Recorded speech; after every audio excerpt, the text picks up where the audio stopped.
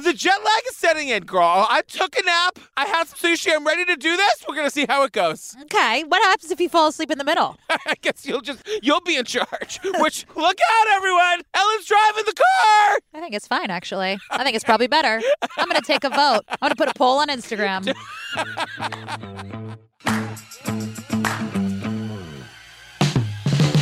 Hi, Ellen Mar. Hi, Patricia. Welcome back. We missed you. Oh, my God, you guys, I forgot to put sunscreen on my back and shoulders, and I'm paying the price. She's paying the price, you guys. I was in Los Angeles for a week. We had such a good time. Oh, did you? I'm glad you came back. I ate vegan Mexican twice. Oh, don't tell anyone that. You know I don't trust vegans. You guys, I don't know if you heard, we're doing a live show in Nashville, girl. Nashville. Today we haven't announced it, but by the time this airs, so it's like our secret. It's our secret. You guys, it's Wednesday, August 4th. It's at a place called Zanies. Okay. We don't know anything about it. In Nashville? I think that's in the bottom somewhere. It's in the bottom? Not the lake bottom. It's not the lake bottom. Down there in the bottom. You guys, it's happening during Podcast Movement. It's not part of Podcast Movement, but we are going to go to Podcast Movement, and we thought, why not do a live show while we're there? I'm so excited. And side note, I've never been to Nashville. Oh, I've been. It's really fun. You guys are going to love our live show. We keep talking about it. It's going to be insane. So again, Wednesday, August 4th at a place called Zanies. Just go to our website, click on the CS Live link to get your tickets, or look at any of our social media. It'll be all over the place. Tell them to join the Patreon. Join the Patreon. You're going to need to up your energy if you're going to keep up with me today. I'm great. I already told you I have 800 jokes for this episode. You did call me to tell me that you could do this alone today. He can go it alone. When you join the Patreon, you get 3 full bonus episodes every month. We are covering See No Evil. I have a proposition. Okay. Can we keep doing that for a few more episodes? Because I really like it. I know, a few more, and then we're going to take to the people and ask them what they want to see next. Yeah, and so there's already like over 15 full bonus episodes for you to download and binge right this second. There's also ad-free versions of these episodes. There's our monthly trivia, where every month we bring a special guest. We have a thought for next month's special guest. Yeah? You have anything else to add? Fuck around and find out. Here we go.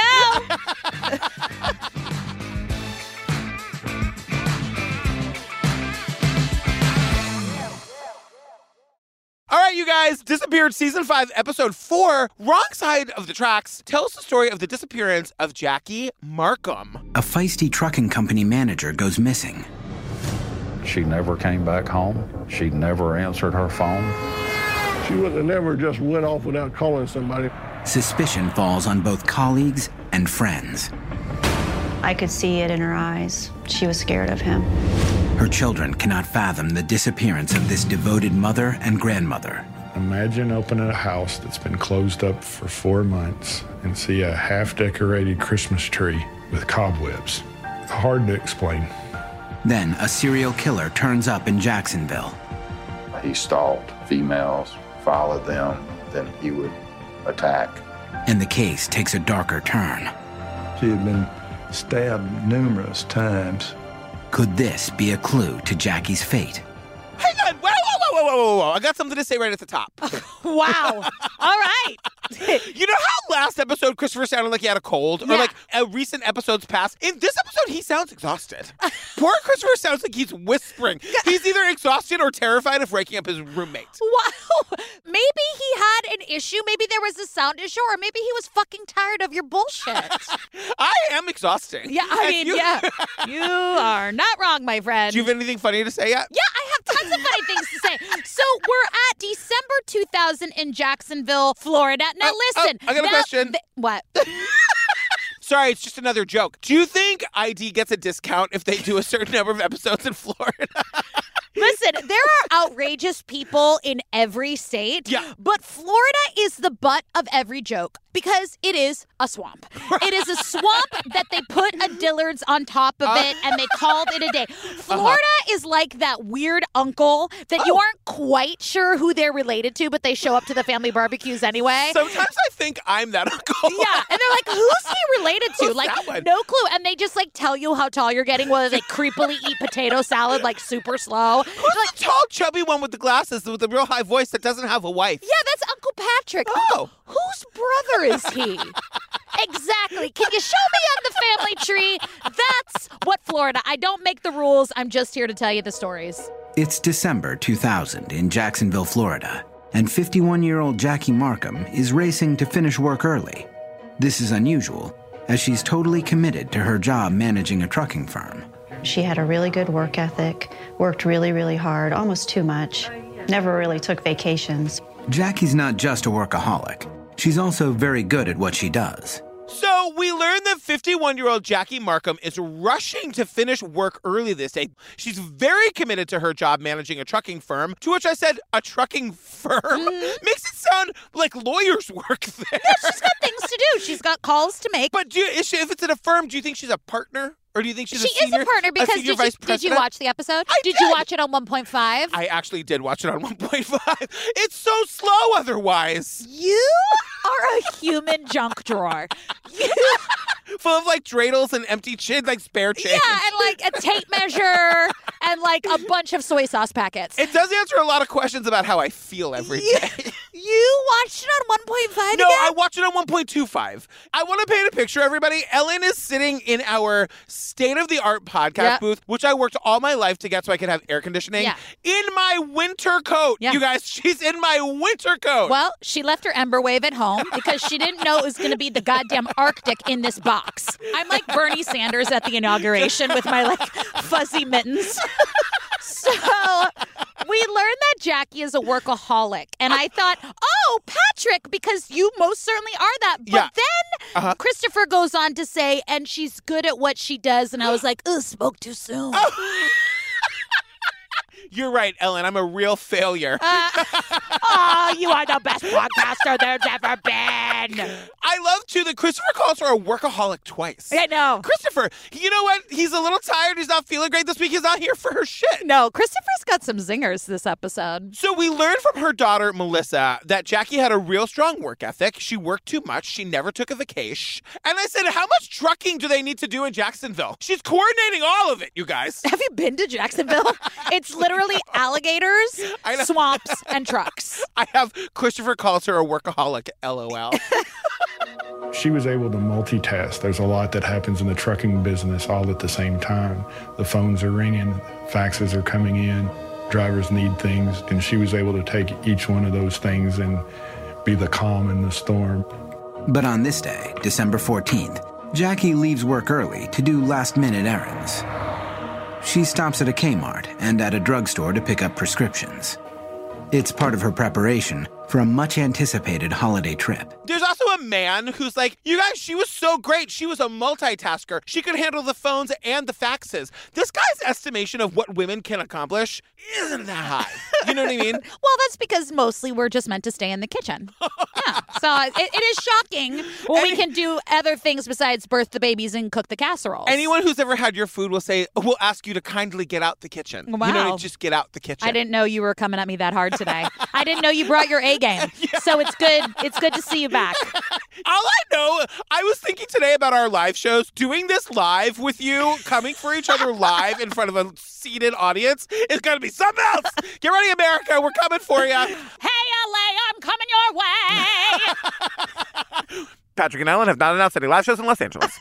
We were all going to get together the week before Christmas, and we were going to celebrate her grandchildren's birthdays. If anything is more important to Jackie than her commitment to work, it's her family. Her work was her passion, but her children and her grandchildren meant the world to her. We find out that on December 14th, the reason she's in such a hurry to leave work is because she's got errands to do.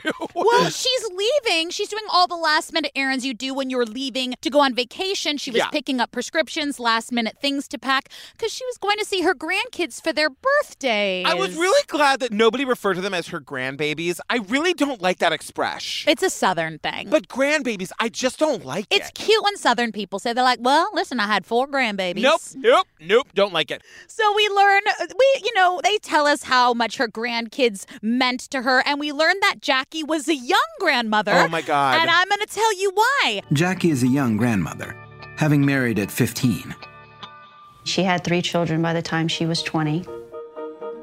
I believe I was 12 when she divorced my dad, and several years later she remarried and married Larry Markham.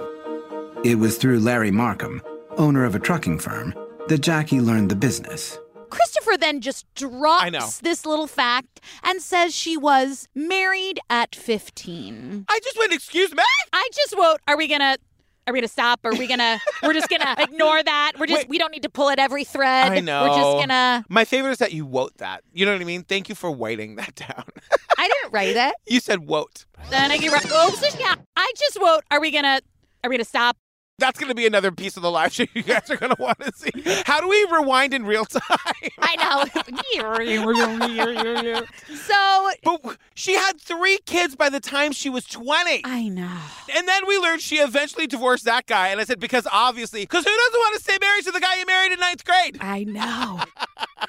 So she then married a man. Now, you got to take notes here because I have notes and I'm still confused. Wait. You're going to want to write this down. Grab a pen, grab a paper, grab the notes section of your phone. I'm surprised you're confused because I said, okay, here we are with another insane relationship thing that only makes sense to Ellen. Remember Ellen served her husband with divorce papers and then stayed living with him for 15 months? Yeah. Yeah, here we go again. Yeah, here we go again. Here I go again. All right. We learned that the guy that she married, the second guy, his name was Larry Markham. And I went, Larry? Where the fuck are you, girl? Where the fuck are you? We meet Larry. Oh, good. There you are. Oh, Larry's there. It was a true family enterprise.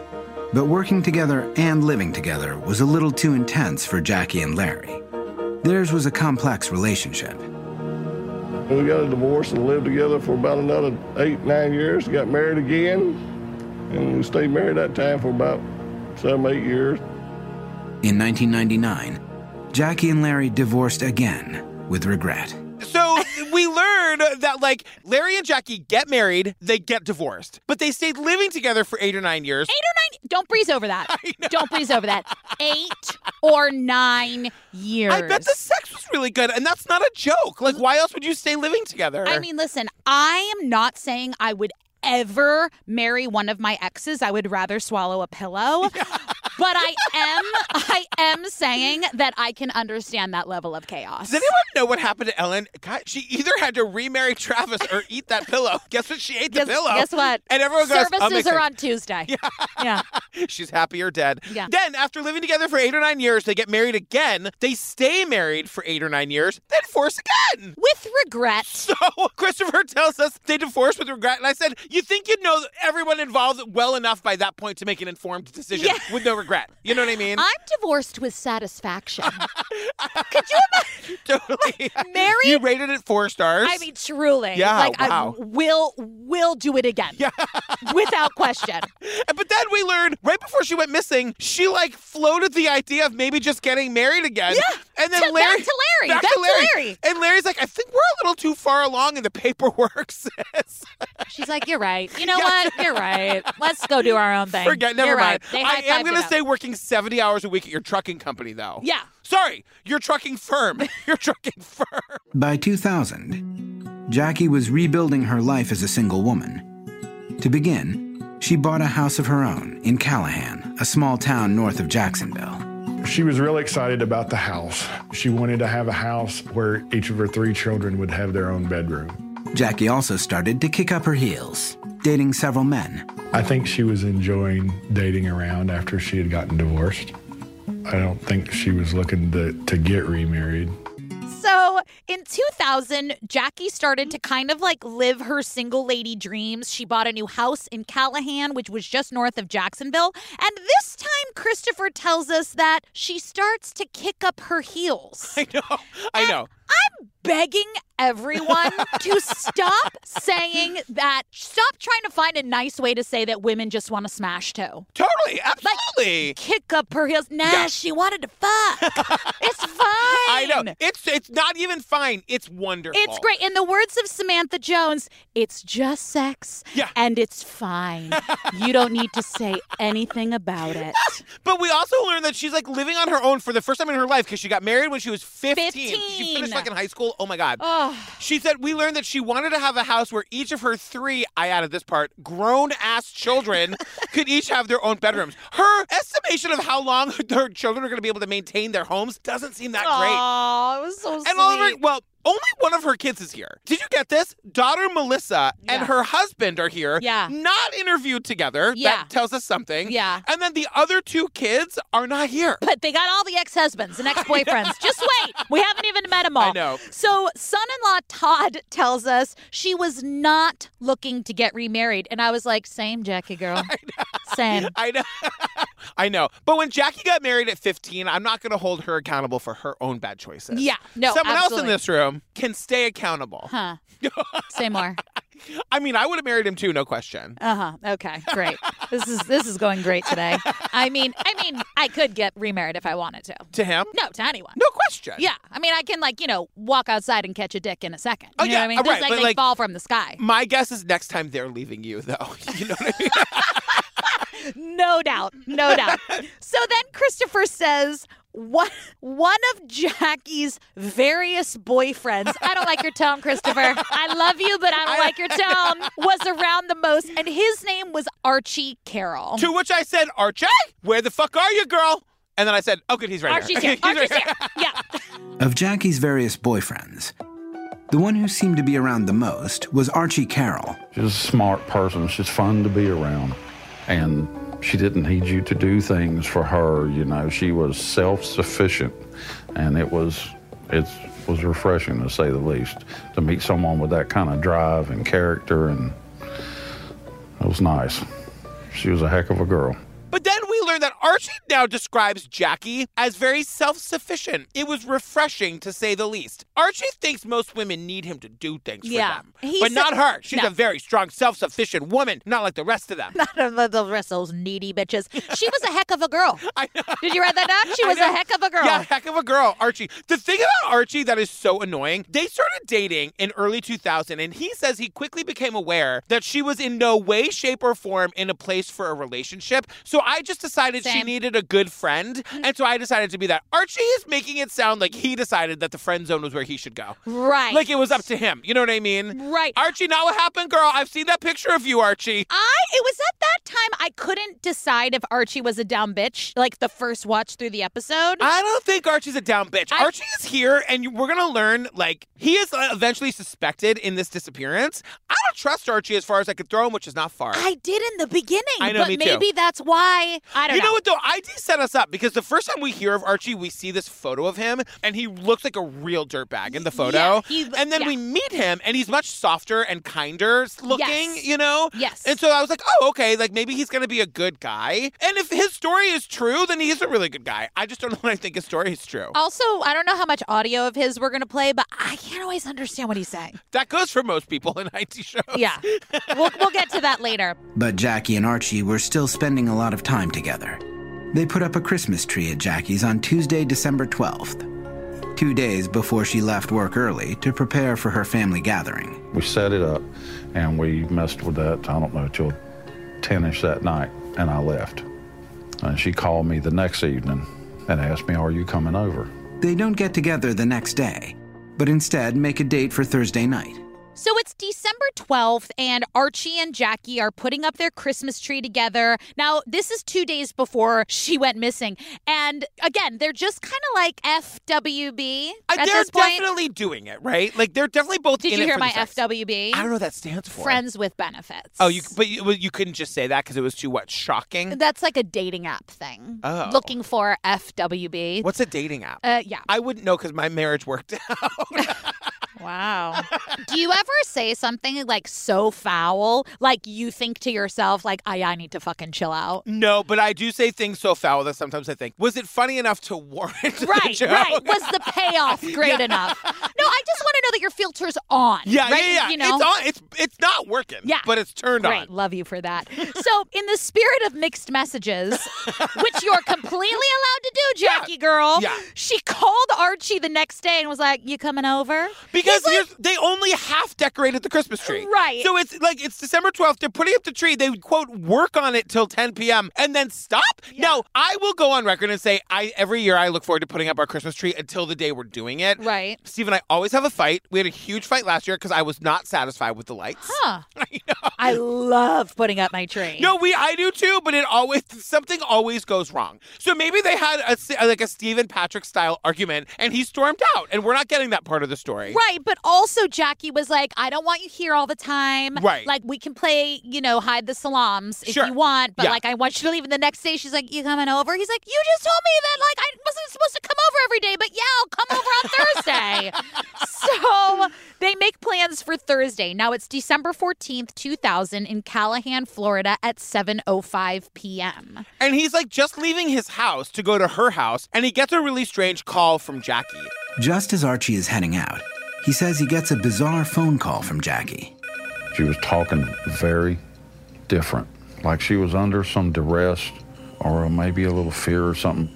She said, well, you remember a friend of mine I mentioned works over in town, CSX Railroad, Richard? I said, I guess I heard you mention him before. She said, well, he's here drinking and he's drunk, so don't come over. And he says she sounded like she was under duress, which was a very weird way of saying it, I thought. Yeah. You know what I mean? He just said she sounded weird. And then on the other line, she said, remember that guy, Richard, I was telling you about? And Archie was like, yeah, I guess I heard you mention him. And I was like, no, you didn't, Archie. No. And you didn't hear it. You didn't, because you don't listen. Because men don't listen.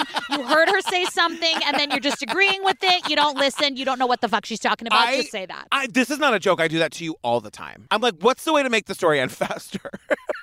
Because your stories are so funny. I don't know. Amazing, interesting. I've also learned when you ask me if I've seen your social media to just say yes, because you take it real personal when I haven't looked at your Instagram today. Do you know what I mean? Yeah. Yeah. You mean like care about my life in the slightest? And I show that to you by looking at your Instagram. So that's how we show that we care about each other. Yeah, she's needy. Right. What? I don't understand what's so confusing about that. And single men, single and looking for takers. So now she says to Archie, that guy Richard, he's here and he's hammered. And like, he's drinking, don't come here. And I was like, that seems, I don't know. The opposite of what you should do. This guy is hammered. Totally. He's acting weird and making me uncomfortable. Come here. Come here now. I said, Archie, girl, you better fucking get over there. And I went, oh, good, he does. Yeah. Archie says both the conversation and the tone of Jackie's voice are disturbing. And then the phone went dead. And right then, just started getting this weird feeling. She wasn't talking right. Something just don't feel good here. I came inside for just a minute, and I got in my car, and I went over there. And when I got there, her car's there, and no Jackie. So he gets there, and her car is there, but she is not there. Her purse and her are gone. This is where Archie starts to turn for me. Yeah. Because I'm like, he gets his little man feelings hurt, and he calls her daughter, Melissa, and Todd, the two that are here with us for the interview. And he's like, your mother has run off with Richard. First of all, call the cops. Yeah. Or don't call anyone. If that's what you really think happened, girl, yeah. You're shit out of luck. Yeah. You're going to call and complain to the daughter? Yeah. Remember 10 minutes ago when you said she sounded terrified? Call the police. Yeah. If the order of events that she called you sounded scared, said this weird guy is here, hammered at my house, you get there and she's gone, but her car is there? Right. So remember, she's meant to go visit her grandbabies. No, don't say, she didn't say it. You just I just said it to piss you off. She's meant to go visit her grandkids the next day. Yeah. So Melissa and Todd are like, I mean, let's just like see if she shows up here tomorrow. Like, they're now worried. Which is very weird. Yeah. This is one of those situations where no one's fucking worried. So Archie waits at Jackie's house. Jackie never comes back. According to Archie. Right. According to Archie, he spends all night at Jackie's house. Yeah. And in the morning, he makes a call to all of her kids and her work, and no one had heard from her. So he then calls that Friday morning, December 15th, and reports her missing. But the thing about him calling work, it was that when he called work and she wasn't there, that was when he knew that something was really wrong because she'd never missed work. And I just went, can we normalize work not being the thing that when they don't show up for, something's really wrong? We hear this in these episodes so often. Yeah. That she didn't pick up the kids from daycare. She didn't see her husband for 4 days, but when she didn't show up to work, we knew something was. She loved her job. So, you guys, work less, see your family more. Maybe I'm just screaming to myself because I haven't had therapy in 2 weeks. You're projecting. Okay. Yeah, I think that I'm here to help you work through this in front of all our friends and family. About the same time, one of Jackie's colleagues alerts Jackie's daughter Melissa in Central Florida. I receive a phone call from one of her colleagues at work that said that she didn't show up for work. This news fills Melissa with dread. It just hit my heart. I was terrified because she never missed a day of work in her life, and I knew something was wrong. So as Archie is calling the cops, like at the same moment, somebody from Jackie's work is calling daughter Melissa, saying like, by the way, girl, your mom has to come in. Everyone knows she loves her job more than her kids. She's not here. Something's real wrong. You are perpetuating that narrative. Go on. I mean, how many of these like straight guys in these episodes do I give boyfriends? Anytime anybody in one of these episodes has a roommate, gay. Yeah, I know. Gay and snuggling. Just sweeping broad strokes. Gay and snuggling. Where's that t-shirt? So Todd and Jackie's son Scott jump on a plane. They jump on a plane to get to wherever the hell she lives. And then we learn that Melissa and sister Lisa follow in a car. To which I said, was the plane full? Was the plane full, girl? They lived closer, you sociopath. No, Melissa is Todd's husband. They live in the same place, I think. I don't know their life. Okay, I don't know. But I'm just saying, like, the men got to fly and the women had to drive. What's happening? I can just see, like, Todd and Scott throwing the keys at the women as they run onto the plane. Yeah, they're like, we got the plane, you bitches drive. But she's my mother, though. You married into this family. I'm a man, I know how to take care of business. But she's my actual mother. Investigators are already there when Jackie's son-in-law Todd arrives with her son Scott. We went straight to her house, and the detectives were just starting to close the house up. Officials from the Nassau County Sheriff's Office have already declared the house a crime scene. They did allow us to go in and look around and not touch anything, but they wanted to see if we could see if anything was out of place. So the men, this sounds horrible. The men get to the house just as the men get to the house first, just as they're about to make it a crime scene. Yeah. And they just in the nick of time let the sons go in just to have a look around. And the home is impeccable. But I've never seen this before where like we don't know if anything's happened in the home, yet the cops are there and sealing it off as a crime scene. I've never heard of that. The rules change. I know. They make up the rules as they go along. That is not shocking. But I am happy that someone heeded my advice because Jackie's place is spotless. So she treated her home like it was a crime scene. Sure, but the only thing that was unusual was in the backyard, there were tire tracks driving into the woods. And son-in-law Todd goes, they weren't really sure what that was from. And I said, did you want to investigate? Did we? The lady's missing. The house is clean. There are tire tracks in the backyard. Anyone want to come look at this? No, we're making this a crime scene. Yeah, but I think I got something of interest. No, crime scene. We're putting the tape up. But there are tire tracks driving into the woods. Yeah, we got this tape. See this tape? It's the yellow. We got to hang it around. But the lady's missing. Nobody's seen her. There's tire tracks driving into the woods. I don't think you're listening. Nobody paid attention. Soon afterward, Jackie's daughters Melissa and Lisa arrive.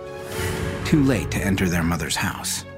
My sister and I didn't get to go in, and which would have been good if we did. From a woman's perspective, we may have seen something that could have alerted us. Her car was in the garage. The prescriptions were on her front seat. The presence of Jackie's car and the bag of prescriptions on the front seat are intriguing to investigators. They wonder if someone was in the garage when she pulled in. What is weird is that they let the men go through the house. Yeah. Because, bitch, women pay attention to shit. So why did they allow the men to walk through? I mean, I can't remember where I put my fucking keys, but I can remember 4 Thanksgivings ago when I wore a particular dress. Like, women notice shit. Men don't notice anything. And they say as much. Melissa's like, using my women's eyes or whatever she says, I might have noticed something that the men might have missed. I was a little bit offended at first, then I thought, yeah, no, that makes sense. That makes sense. We notice everything. Even when we pretend not to notice something, we're storing that in the back of our head for when we need it because we notice it. Because we notice everything. Sorry, how many relationships have you been through? I can notice an emotional change in a text message. Yeah. It is true that, like, if I pee in your guest bathroom and you're in the kitchen and I don't put the toilet seat down, you know. Yeah. You just know. Yeah. And you basically take me back there and wipe my nose in it. You know what I mean? Wait, no, actually really tell them what I do. She will literally no smile on her. She just shames you in the middle of the living room. Yeah. Yeah. Well, guess what you should have done? What? Put the fucking toilet seat down. Leave things the way you found it. It's called respect. Some night I'm going to sneak into your house while you're sleeping and put up all the toilet seats and leave. But anyway, all to say, the men walk through. They're like, yeah, everything but those tire marks seem good. Does anyone want to talk about the tire marks again or no? No? We're just going to walk around the house once or twice? And so they notice that her car is still in the garage with the prescriptions on the front seat. And they're thinking, this is terrifying. And this happened in a recent Patreon episode. Yeah. They're thinking that maybe she came home and there was somebody in her garage that, like, kidnapped her from the garage. Like, she, it happened so quickly, she didn't, like, take her prescriptions with her. So this is where we meet Sheriff Tommy. Now, Sheriff Tommy really wants you to know, even though he's the sheriff now, he was not the sheriff at the time that this incident happened. He was just an officer. He wasn't the sheriff. But because of the relatively undisturbed appearance of Jackie's house, the detective in charge doesn't think anything violent happened there. Sheriff Seagraves, who was not sheriff at the time, explains. Not seeing any thing that led him to believe that she was taken from the residence against her will. Played a huge part in the processing of the scene. The scene wasn't processed. It wasn't fingerprinted like it should have been. Because here's the thing. Everybody, all the family members, the guys who got to take the plane, the women who had to drive the 11 hours, and all the cops think that this, like, their foul play happened here. Right. But this is my new pet peeve. This is my new, like, we lived in a town where, like, nobody locked the doors. Right. Everyone thinks that the foul play happened here, but they don't really investigate it because there's no evidence of a struggle at the crime scene. Right. To which I said, we all got to start carrying around vases and plates in our purses so we can smash them on the ground as we're being zip-tied into a fucking carpet and thrown in the back of a van. You guys, you gotta kick something over and nobody's looking for you. Yeah. You could write on the door, I have been kidnapped, but unless there's a turned over coffee table, you're shit out of luck. Yeah. Get comfy in that rug. They're not coming. Those tire marks, nobody has a truck like that. No struggle. Write it down. No struggle. Can you write it? I'm watching you write it now. There might not be a struggle, but there's no way to get to the backyard except through the woods.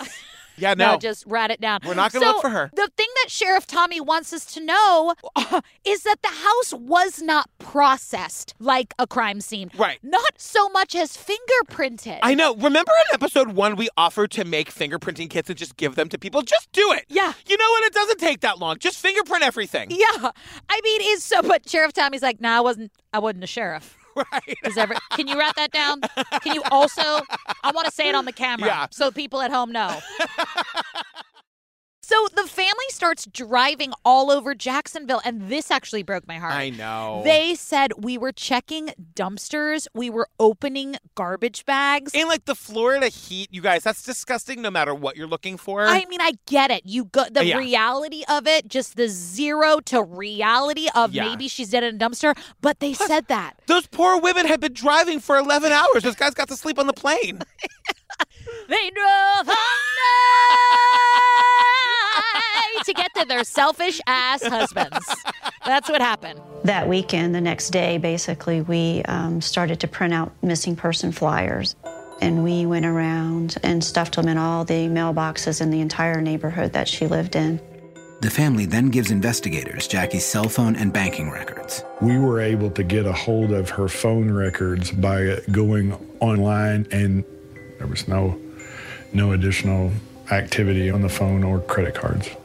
They print out flyers, they paper the neighborhood, they then get the banking and phone records. Nothing is suspicious. It made me be like, how did they just get the banking and phone records? I guess it's, like, smart to, like, put your kids on your bank account and your phone shit in case you go missing. They can get it quickly and easily. So we meet Lieutenant Thomas Reeves, and he's the investigator on the case. And he says they comb her phone, and they realize that the last call made was at 6:31 p.m. Here we go.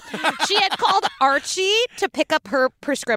Her boyfriend, Archie Carroll, told police that she called him to say she was running late and asked him to pick up her prescriptions at a drugstore. And he says, well, it's only 6:31. They don't close till 7. You got plenty of time to get there.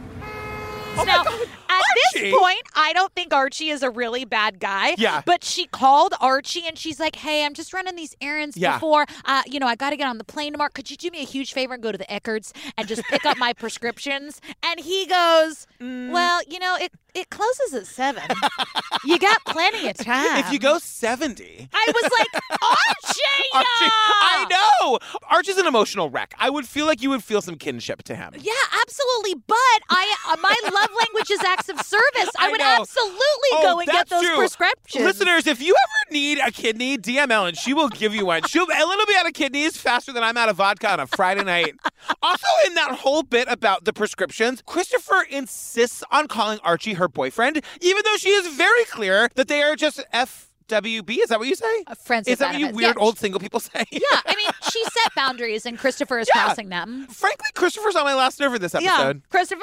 So now we're sort of going back to that call that Jackie made to Archie about that guy, Richard. Remember that whole thing where she called him and she sounded like she was under duress or whatever? Right. Archie Carroll's account of Jackie's last phone call to him implicates a man named Richard. Archie says Jackie told him Richard had arrived drunk at her house that night. Investigators learned that Jackie did know a man by that name. She seemed to be, pretty interested in him and talked to Todd and I about it. Jackie had also confided in her friend Nelda Lee. She told me that she had went out with Richard. And so I asked her if she'd be seeing him again, and she said yes, that she would like to see him. So we meet best friend Nelda, and Nelda's only here to spill the tea. Nelda's here to break girl code and tell her that Jackie has been dating this guy, Richard, and she was kind of into him. So I was like, okay, Nelda, you don't need to tell all the family secrets, girl. I love Nelda, but we also learn again, little Archie got his little fucking man feelings hurt again on the 4th of July, because on the 4th of July, Jackie had apparently lied to him and said that she was spending the afternoon with her girlfriends, but he found out because he was, quote, checking up on her. Right. Words used by Christopher, checking up on her. Right. He followed her. Yeah. That's stalking. He stalked her to where she went and found out that she had spent the day with Richard. Right. And Archie, listen, it's not going well for you, hun. It's really, really not. She specifically said she didn't want to be your girlfriend. We now learn that this guy, Richard, is 70 years old and he's got a couple of bum eyes. The guy isn't even allowed to drive at night. To which I said, well, now I'm starting to feel like Archie is the catch. Yeah. And so we learned they bring this guy, Richard, downtown for a voice stress test. Yeah, I'd never heard of this. The voice stress analyzer is a test that determines, if somebody's being truthful. The polygraph does it through heart rate pulse, and the other does it through voice analysis. Richard passes the voice stress test. This result, coupled with his rock-solid alibi, eliminates him as a suspect. Investigators then wonder, could Archie have been lying about the phone call? Richard is given all of the voice tests and the polygraph test, and Richard passes it. And along with his airtight alibi, Richard is eliminated as a suspect. And has to be driven to and from the station because he can't fucking see. Leave the guy alone. God damn it. I guess Archie was lying about that call.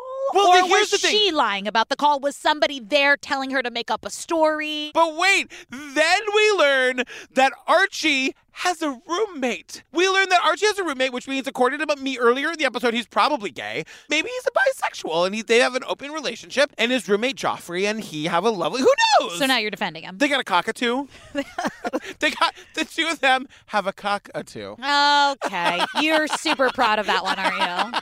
I'm going to give it to you. So now we're back to friend Nelda, and I just went, Jackie's friend Nelda didn't like him. Jackie's friend Nelda Lee tells investigators Archie seemed more possessive than he's willing to admit.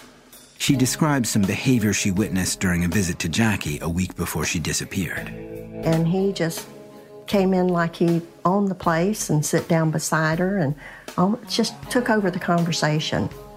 He made some remarks that I thought wasn't appropriate.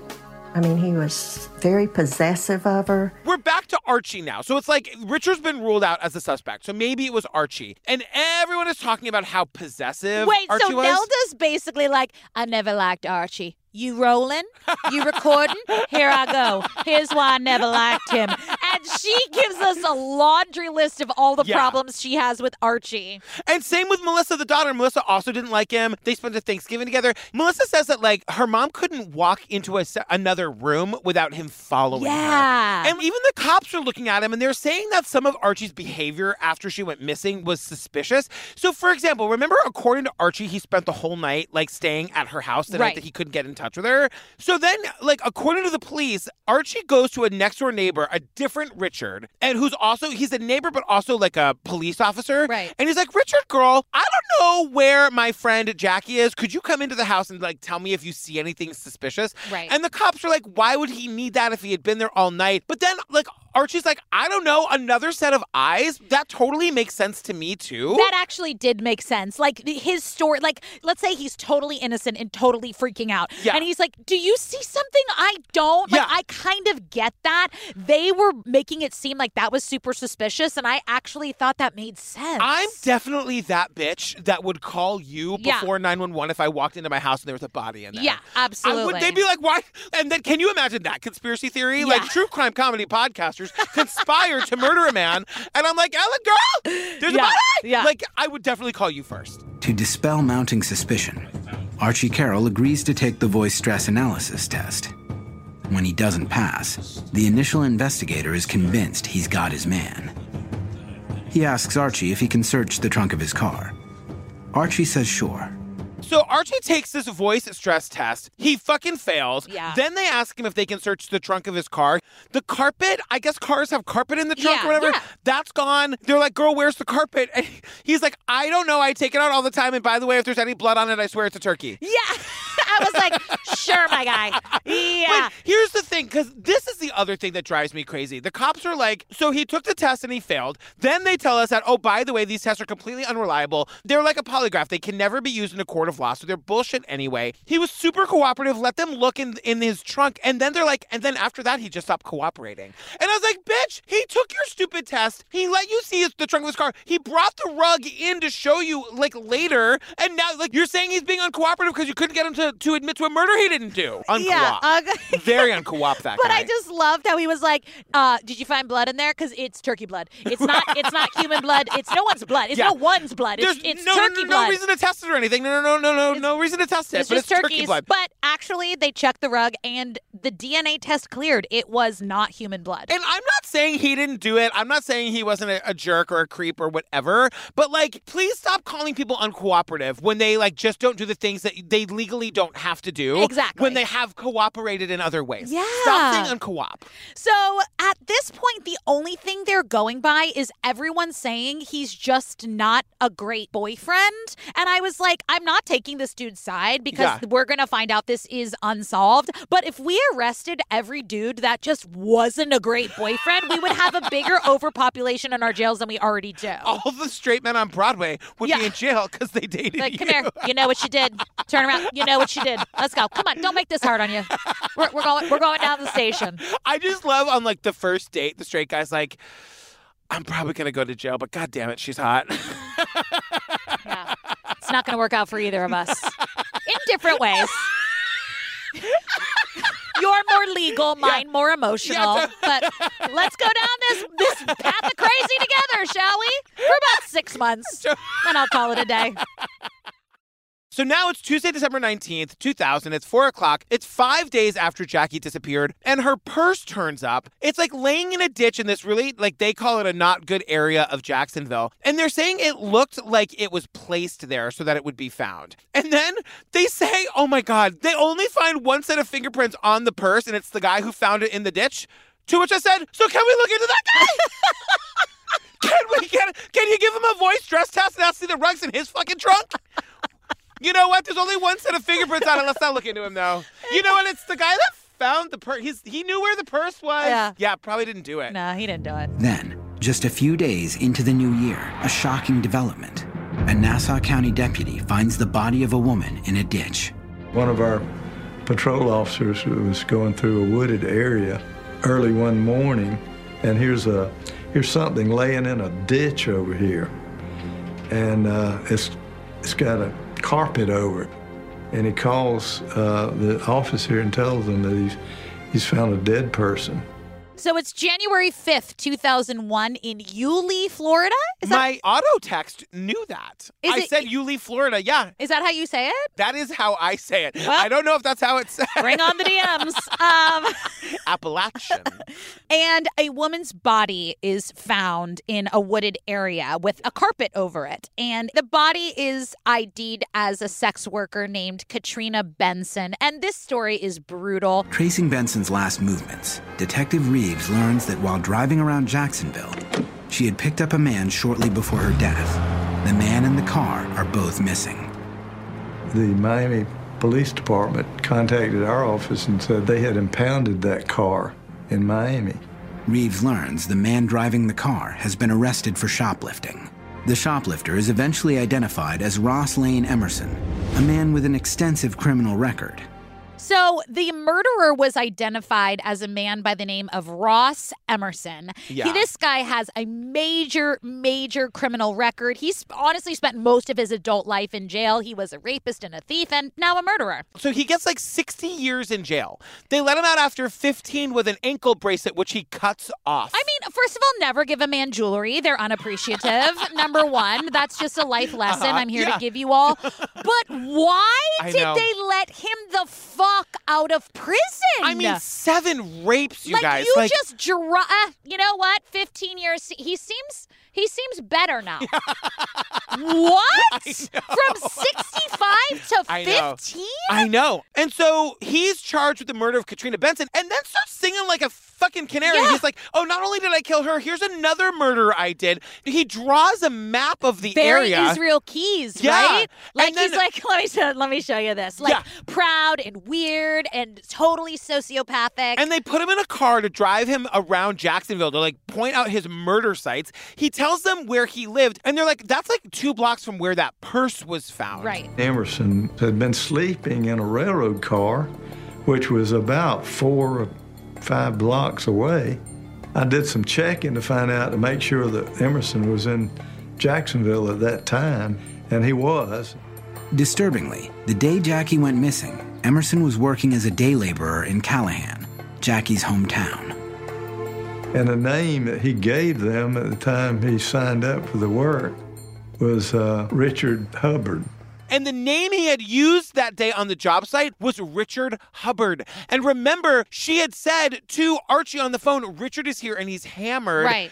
So basically, like, the cop was like, well, maybe she was trying to say this, like, serial killer going by the name Richard Hubbard was the name that she said to Archie. And Archie's like, no, she said that other Richard guy, the old blind guy that she wanted to be with instead of me. That's who should go to jail. So this is one of those instances where there's like 9 minutes left in the episode. I know. And they decide to like lay a bombshell on us at the very end to like re-spark our anxiety as we're on like the letdown. So the neighbors claim that there was a suspicious truck parked at Jackie's house the afternoon she went missing. Did anyone want to mention that like 20 to 25 minutes ago?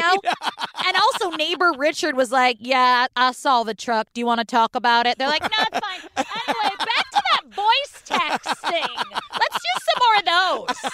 So Ross Emerson is really forthcoming with all of these terrible and heinous crimes he's done, including but not limited to murder. Like 7 rapes and these 2 murders. He's like, you didn't even get me for that other murder, but let me tell you about it. But he adamantly denies having anything to do with Jackie's murder. So Lieutenant Slow Talker, Lieutenant Reeves. I watched on 1.25. I didn't have that problem. No, I know. So I need to learn a lesson. So he tries to bond with Emerson, which I get. You want people to feel safe and secure and to, like, you know, make them tell you more. Yeah. And he learns that he's Buddhist, and I'm sure the Buddhists do not claim this man. Yeah. The Buddhists are like, nah. The main practices of Buddhism are like tranquility, mindfulness, and letting things go, like not harping on the past. Yeah. So the main thing I learned in this episode is that I'm not Buddhist. So this Emerson guy takes his own life in jail. If he knew anything more, his secrets died with him. And that's it. Like, there's no answers. Do you have any updates? This case is still open. It's slightly a cold case. There is no one actually actively investigating this case. But yeah, I mean, poor Jackie. And I don't know, is Archie sus? Like, what do we think? I don't know. I don't know if I think that he did it. I don't know. I don't know. I don't know. Say something funny, girl. Do you think roommate Joffrey has a British accent? I think between the two of them, they got a cockatoo. Concord 2. Bow. Cockle-doo! Bow, bow, bow, bow. You guys, don't forget we're doing a live show in Nashville. Girl, it's our first show on the road. We are in the process of planning a whole tour right now. More details to follow. I'm going to get TSA pre-check because Patrick says he's not traveling with me without TSA pre-check. TSA pre-check is life. Actually, none of you get it. Just leave it for Ellen and me. The show in Nashville is on August 4th. Go to our website, click the CS Live link for all the details. Come. It's a limited venue. I know it's not that big. There's only like 200 tickets or whatever. Especially if you're coming to Podcast Movement, get your ticket for that night. It's not part of Podcast Movement, but we're doing it in Nashville because there's a podcast convention in town. So we thought that would be fun. All right. And we'd love to interact with you on our socials. You can find us on our Facebook group at the Disappeared Podcast Discussion Group. And on Instagram at the Disappeared Pod. You can follow Patrick at PatrickHines_ and me at Ellen Marsh. And if you feel like being generous, please give us a 5-star review and tell everyone why you love us on iTunes. And if you don't, just don't do that. But wait, before we go, join the Patreon, you guys. 3 full bonus episodes every month. There's like 15 or 20 to download and binge right this second. Our true crime trivia. You get to be in our best friend circle on Instagram, which is actually very fun and funny. And we have some merch dropping very soon, and you will get first crack at that merch. And I will tell you, we have been working long and hard to make designs for you, to make comfy, great, affordable clothes. I can't wait for you guys to see it. All right, we love you. Love you. Bye. All right, you guys, Disappeared season 5. Go. And one of Joe's, and then we learned that so at the same time, okay. Yeah. I watched you work through that, sweetheart.